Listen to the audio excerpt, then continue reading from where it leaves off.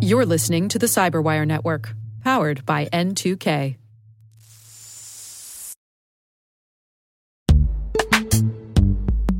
And now a word from our sponsor, Netskope. Netskope is a worldwide leader in SASE and Zero Trust. Its unified platform, Netskope One, provides optimized access and Zero Trust security for people, devices, and data anywhere they go, helping customers reduce risk, accelerate performance, and get unrivaled visibility into any cloud, web, and private application activity. To learn more about how Netskope helps customers be ready for anything on their SASE journey, visit netskope.com.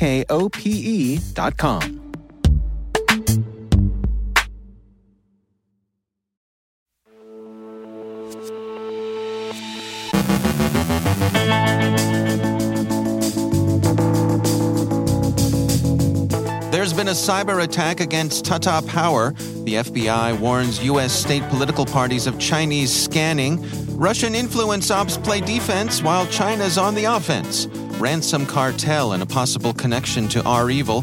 Prestige ransomware is cited in attacks on Polish and Ukrainian targets. DDoS attacks interfere with Bulgarian websites. Grayson Milbourne of OpenText Security Solutions on S-bombs. Our own Rick Howard checks in with Brian Willett of Lexmark on implementation of Zero Trust. And Mr. Musk tweets his intention to continue to subsidize Starlink for Ukraine. Probably.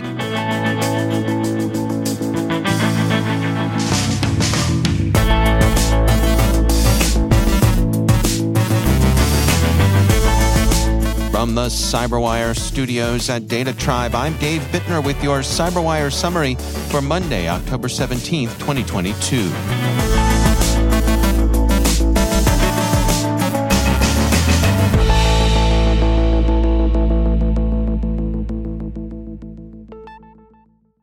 In a story that's still developing, Indian energy company Tata Power disclosed on Friday that it had been hit by a cyber attack that affected some of its IT systems, the Record reports.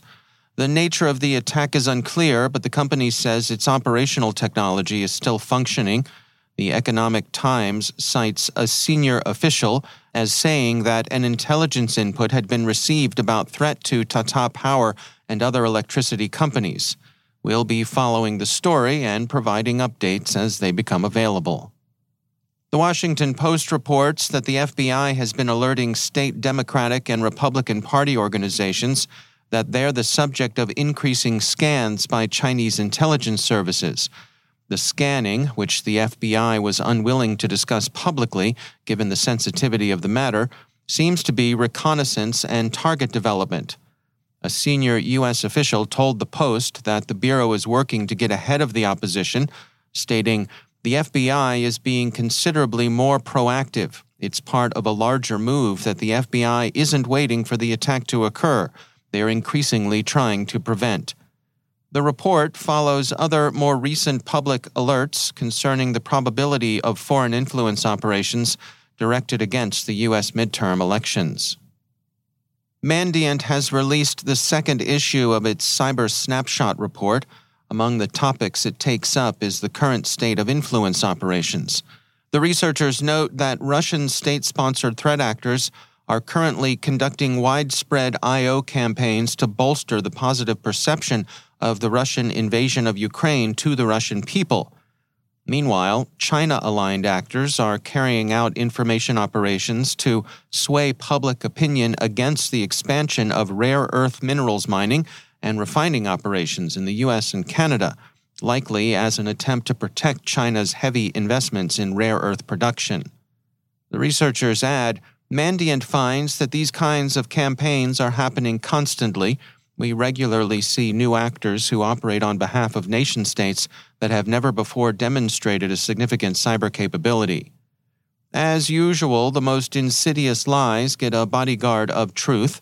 Mandiant says the most effective information operations involve combining truth and lies, particularly through leaking stolen information. They state, the most concerning trends seen in the I.O. space concern hack and leak campaigns.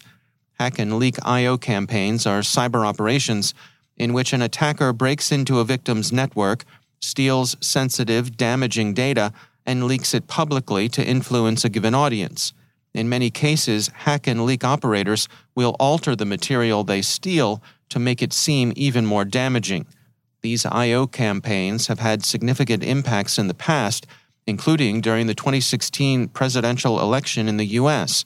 As an increasing number of actors adopt I/O as a viable means to achieve their goals every year, campaigns will continue to evolve as their capabilities improve.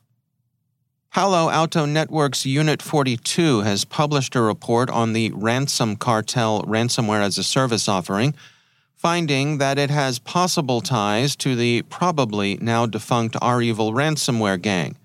Palo Alto states, "At this time, we believe that Ransom Cartel operators had access to earlier versions of REvil ransomware source code, but not some of the most recent developments. This suggests there was a relationship between the groups at some point, though it may not have been recent."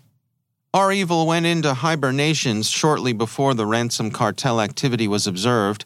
The BBC reported on January 14th of this year that Russian authorities had arrested 14 members of REvil in an unusual gesture in the direction of international responsibility and cooperation against organized crime. Russia's FSB said it had acted on information provided by U.S. law enforcement agencies. Russia's cooperation stopped short of extraditing anyone to the U.S. The U.S. at the time expressed polite, cautious optimism that perhaps Russia would begin cracking down on some of the cyber gangs it had long permitted to operate relatively unmolested, but few had any realistic hope that this would happen anytime soon. It certainly hasn't inhibited other Russian criminals and privateers. Microsoft on Friday reported detecting a novel strain of ransomware the company is calling Prestige.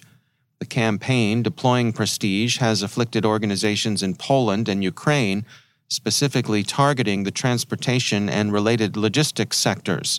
The Microsoft researchers state, "The enterprise-wide deployment of ransomware is not common in Ukraine, and this activity was not connected to any of the 94 currently active ransomware activity groups that Microsoft tracks. The Prestige ransomware had not been observed by Microsoft prior to this deployment." Who's behind the effort is unclear, but Microsoft sees some circumstantial signs of a connection to Russia, albeit those fall short of justifying an attribution. They state, "The activity shares victimology with recent Russian state-aligned activity, specifically on affected geographies and countries, and overlaps with previous victims of the Foxblade malware, also known as Hermetic Wiper." Hermetic Wiper was used in the opening days of Russia's invasion of Ukraine against targets in that country and also in Latvia and Lithuania, Reuters observes. Microsoft is tracking the threat actor involved as Dev0960. The attackers used stolen credentials to gain access to the systems they hit. There are indications that the credentials had been stolen some time ago in advance of the ransomware's deployment, and this suggests that the attackers were timing the attacks for unknown reasons of their own. The ransomware infections were all accomplished within an hour. Microsoft summarized the outlook for future attacks, stating, "The threat landscape in Ukraine continues to evolve, and wipers and destructive attacks have been a consistent theme. Ransomware and wiper attacks rely on many of the same security weaknesses to succeed." In their report, Microsoft provides hardening guidance to help build more robust defenses against these threats. In full disclosure, Microsoft is a CyberWire partner. On Saturday, Bulgaria's prosecutor general blamed Russian operators for a DDoS attack that distributed Bulgarian government websites. Radio Free Europe Radio Liberty reports that Prosecutor General Ivan Geshev described it as a serious problem, calling it an attack on the Bulgarian state. In addition to the president's office, the distributed denial of service attack paralyzed the websites of the Defense Ministry, the Interior Ministry, the Justice Ministry, and the Constitutional Court. The attack traffic appeared to originate from the Russian city of Magnitogorsk, and the Bulgarian news service Dnevnik says that Russia's Killnet threat group claimed responsibility. Like Poland, Bulgaria has aligned itself with Ukraine during Russia's war. And finally, SpaceX founder Elon Musk tweeted his intentions Saturday to maintain Starlink service to Ukraine, whether or not he gets paid to do it, stating, "The hell with it. Even though Starlink is still losing money and other companies are getting billions of taxpayer dollars, we'll just keep funding Ukraine government for free." CNBC cautiously mentions that it's not clear that the tweet was free of sarcasm, and so perhaps it would be good to wait to see whether the subsidy continues. Mr. Musk did follow his original tweet with an indelicate remark to the effect that the comments on that particular thread amounted to a conspiracy theorist's unusually vivid erotic dream. An essay in TechCrunch argues, under the headline, "Starlink isn't a charity, but the Ukraine war isn't a business opportunity," that the company should provide more transparency on costs and that governments should arrange support adequate to meet Ukraine's wartime needs. In a subsequent tweet, Mr. Musk explained his decision as coming down roughly to deciding that sometimes you just need to do the right thing. Starlink has played a major role in sustaining Ukraine's communications during the present war. Sometimes you've just got to do the right thing.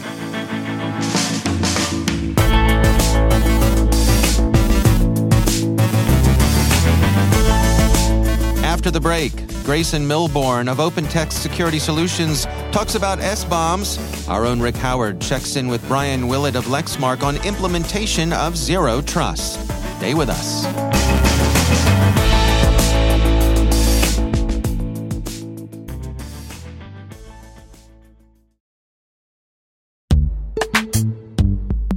Every day, your IAM tech debt grows. Your multi-generational services struggle to work together. Building an identity fabric can fix this.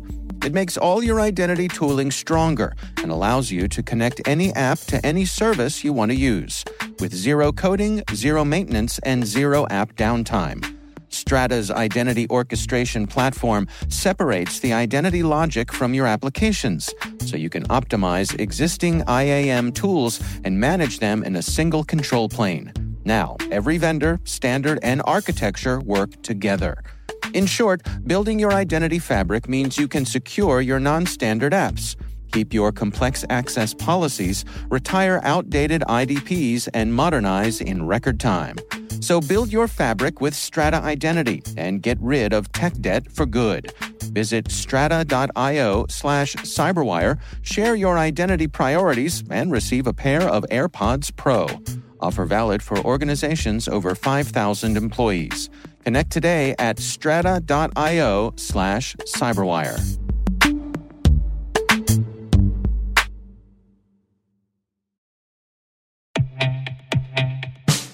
And now, a word from our sponsor, 6sense. 6sense provides award-winning cloud-based automated endpoint and vulnerability management solutions to streamline IT and security operations. With its advanced platform, businesses gain complete visibility and control over their infrastructure, reducing IT and security risks and optimizing operational efficiency. With 6sense, you'll get real-time alerts, risk-based vulnerability prioritization and remediations, and an intuitive automation and orchestration engine so you can focus on your core business goals, confident in the knowledge that your enterprise is secure, compliant, and running smoothly. To learn why enterprises choose 6sense, visit 6sense.com.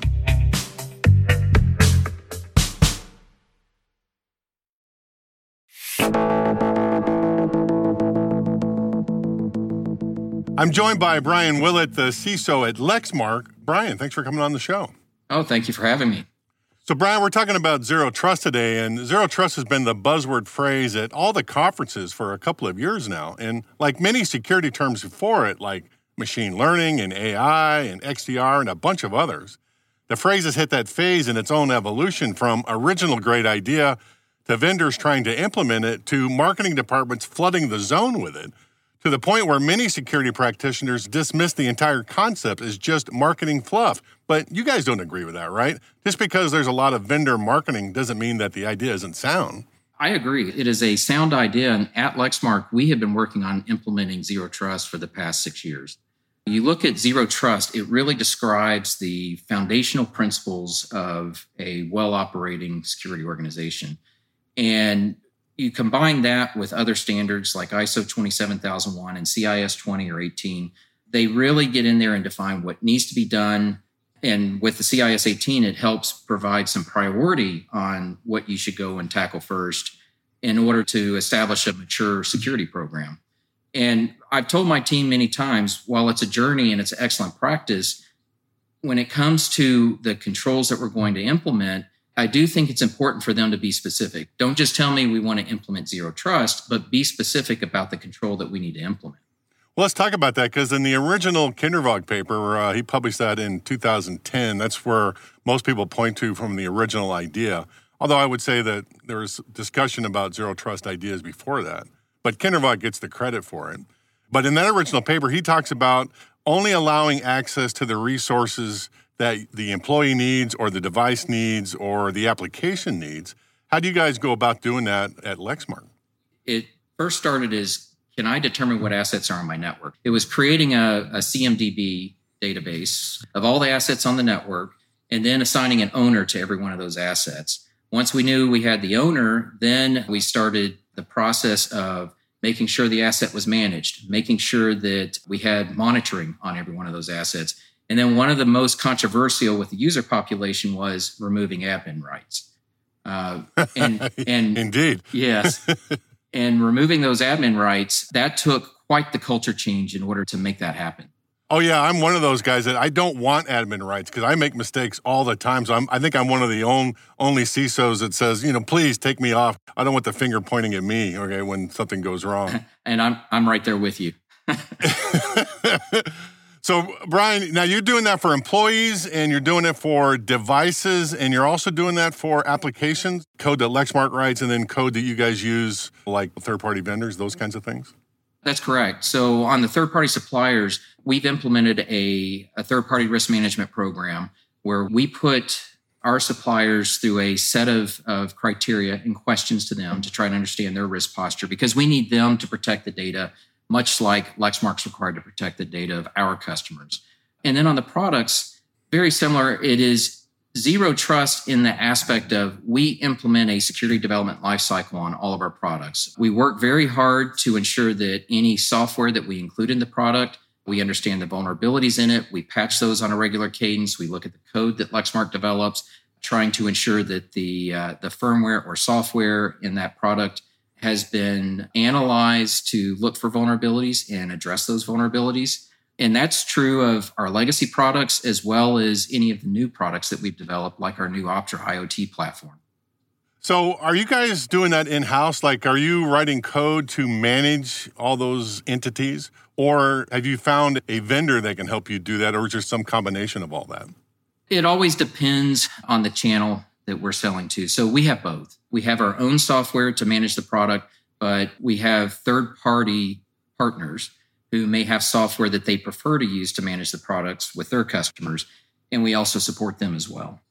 And then, in these last 5 years, we've all branched out, and our data is everywhere. I call them data islands. We still have the data centers, we still have mobile devices, but we're also in cloud, and a lot of us are using SaaS applications now. So you're having to manage that in all these different places. Do you have a different Zero Trust solution in all those locations, or is it one big one that handles everything? What's been great over the last, it's more than 10 years, but really in the last 3 years at Lexmark, has been a concerted effort to move us to cloud overall. And during that effort, it has been an excellent opportunity to get rid of that technical debt that we had in the data centers to fully adopt the Zero Trust model, especially from a network standpoint, as we have migrated to the cloud. So that's been a huge part of it. And then as you look at the risk associated with cloud, adopting a CNAPP platform has been very helpful for us as well, where we get great visibility across all the clouds that we're in to the risks that are present and starting to work through any of those risks to lower our overall risk in the cloud. What does CNAPP stand for? Cloud Native Application Protection Platform. So it's a combination of your cloud security protection platform and your cloud workload protection platforms such that you can both monitor your active workloads and implement policy on your infrastructure as code as it's going into the cloud. So good stuff, Brian, but we're going to have to leave it there. That's Brian Willett, the CISO at Lexmark, a long way down the journey of his Zero Trust implementation. Thanks for coming on the show, Brian. Thanks for having me.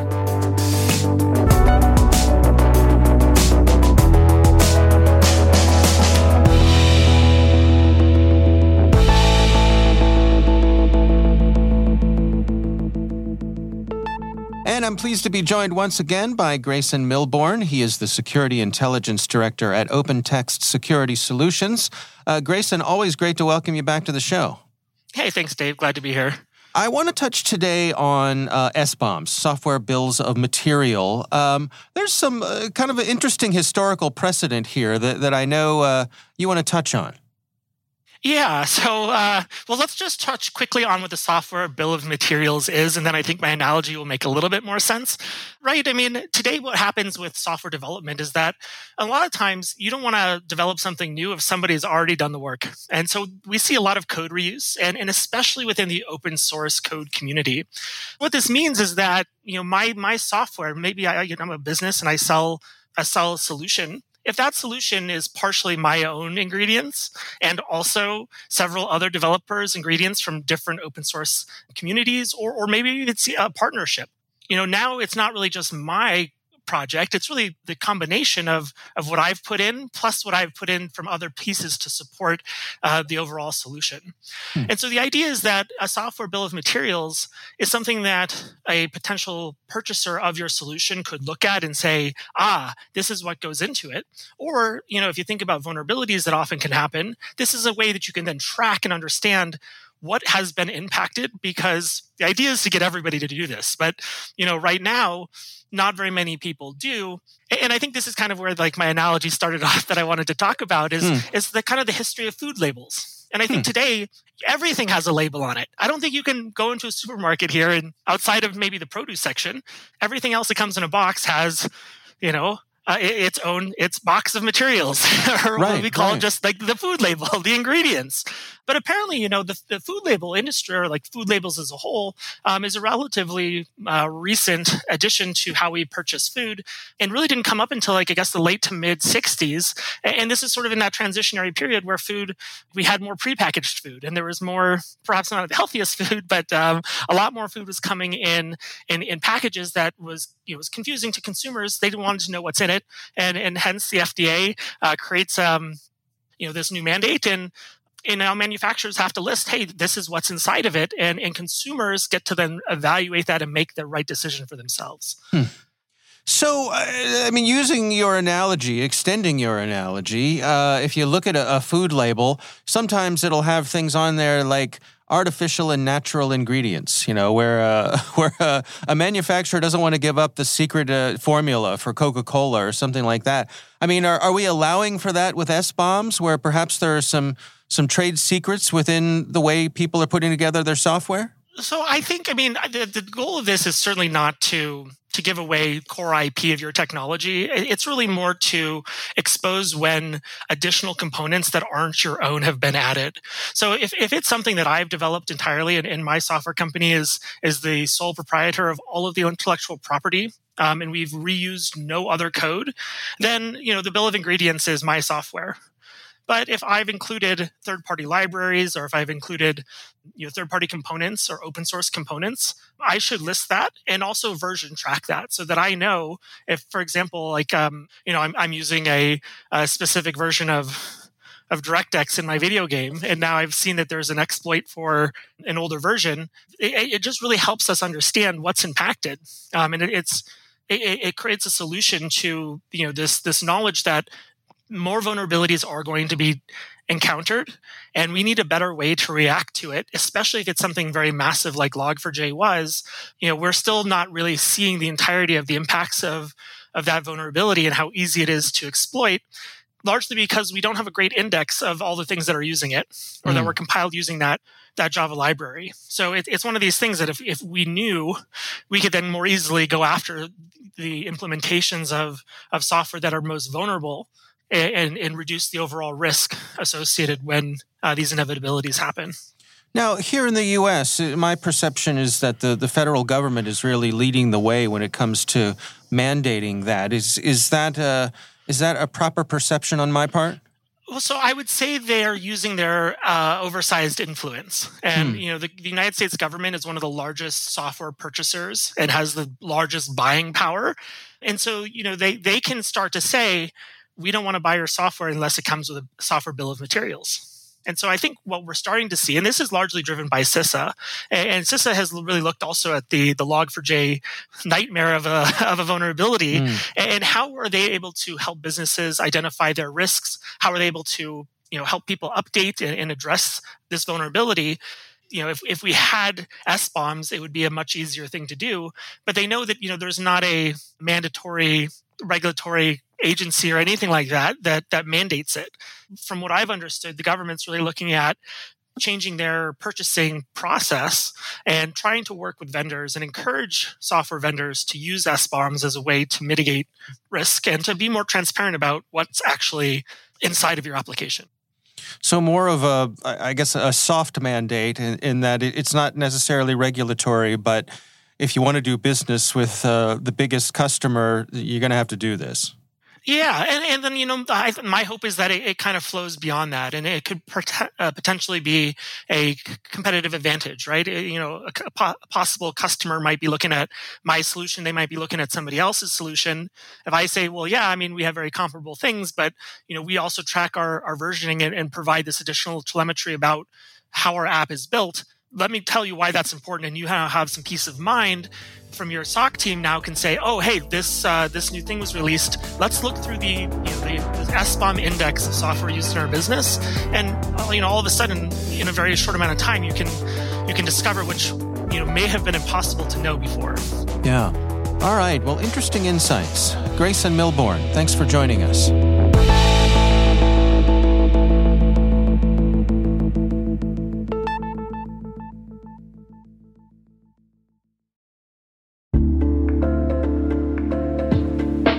Are lengthy security reviews pulling attention away from your security program? With the largest network of trust centers, Vanta can help you streamline security reviews to win customer trust, save time, and close deals fast. Proactively demonstrate security by showcasing key resources like your SOC 2 or ISO 27001 and provide real-time evidence for passing controls. And when a security questionnaire is required, Vanta takes the first pass for you. Visit vanta.com/cyber to take a self-serve tour. That's vanta.com/cyber.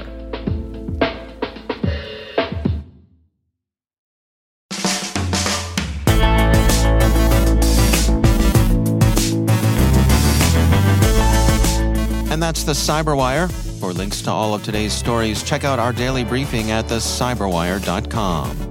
Don't forget to check out the Grumpy Old Geeks podcast, where I contribute to a regular segment called Security. I join Jason and Brian on their show for a lively discussion of the latest security news every week. You can find Grumpy Old Geeks where all the fine podcasts are listed. The Cyberwire podcast is proudly produced in Maryland out of the startup studios of Data Tribe, where they're co-building the next generation of cybersecurity teams and technologies. Our amazing Cyberwire team is Elliot Peltzman, Trey Hester, Brandon Karpf, Eliana White, Puru Prakash, Liz Irvin, Rachel Gelfand, Tim Nodar, Joe Kerrigan, Carol Terrio, Maria Varmatzis, Ben Yellen, Nick Valecki, Gina Johnson, Bennett Moe, Catherine Murphy, Janine Daly, Chris Russell, John Petrick, Jennifer Iben, Rick Howard, Peter Kilpe, and I'm Dave Bittner. Thanks for listening. We'll see you back here tomorrow.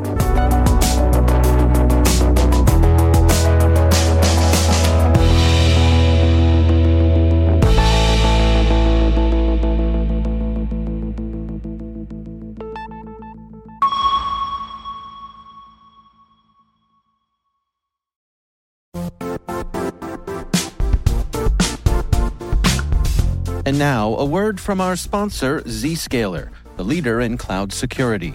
Cyber attackers are using AI in creative ways to compromise users and breach organizations.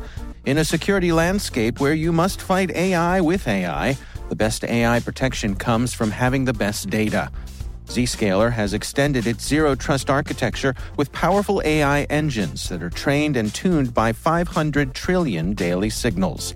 Learn more about Zscaler Zero Trust plus AI to prevent ransomware and AI attacks. Experience your world secured. Visit zscaler.com/zerotrustai.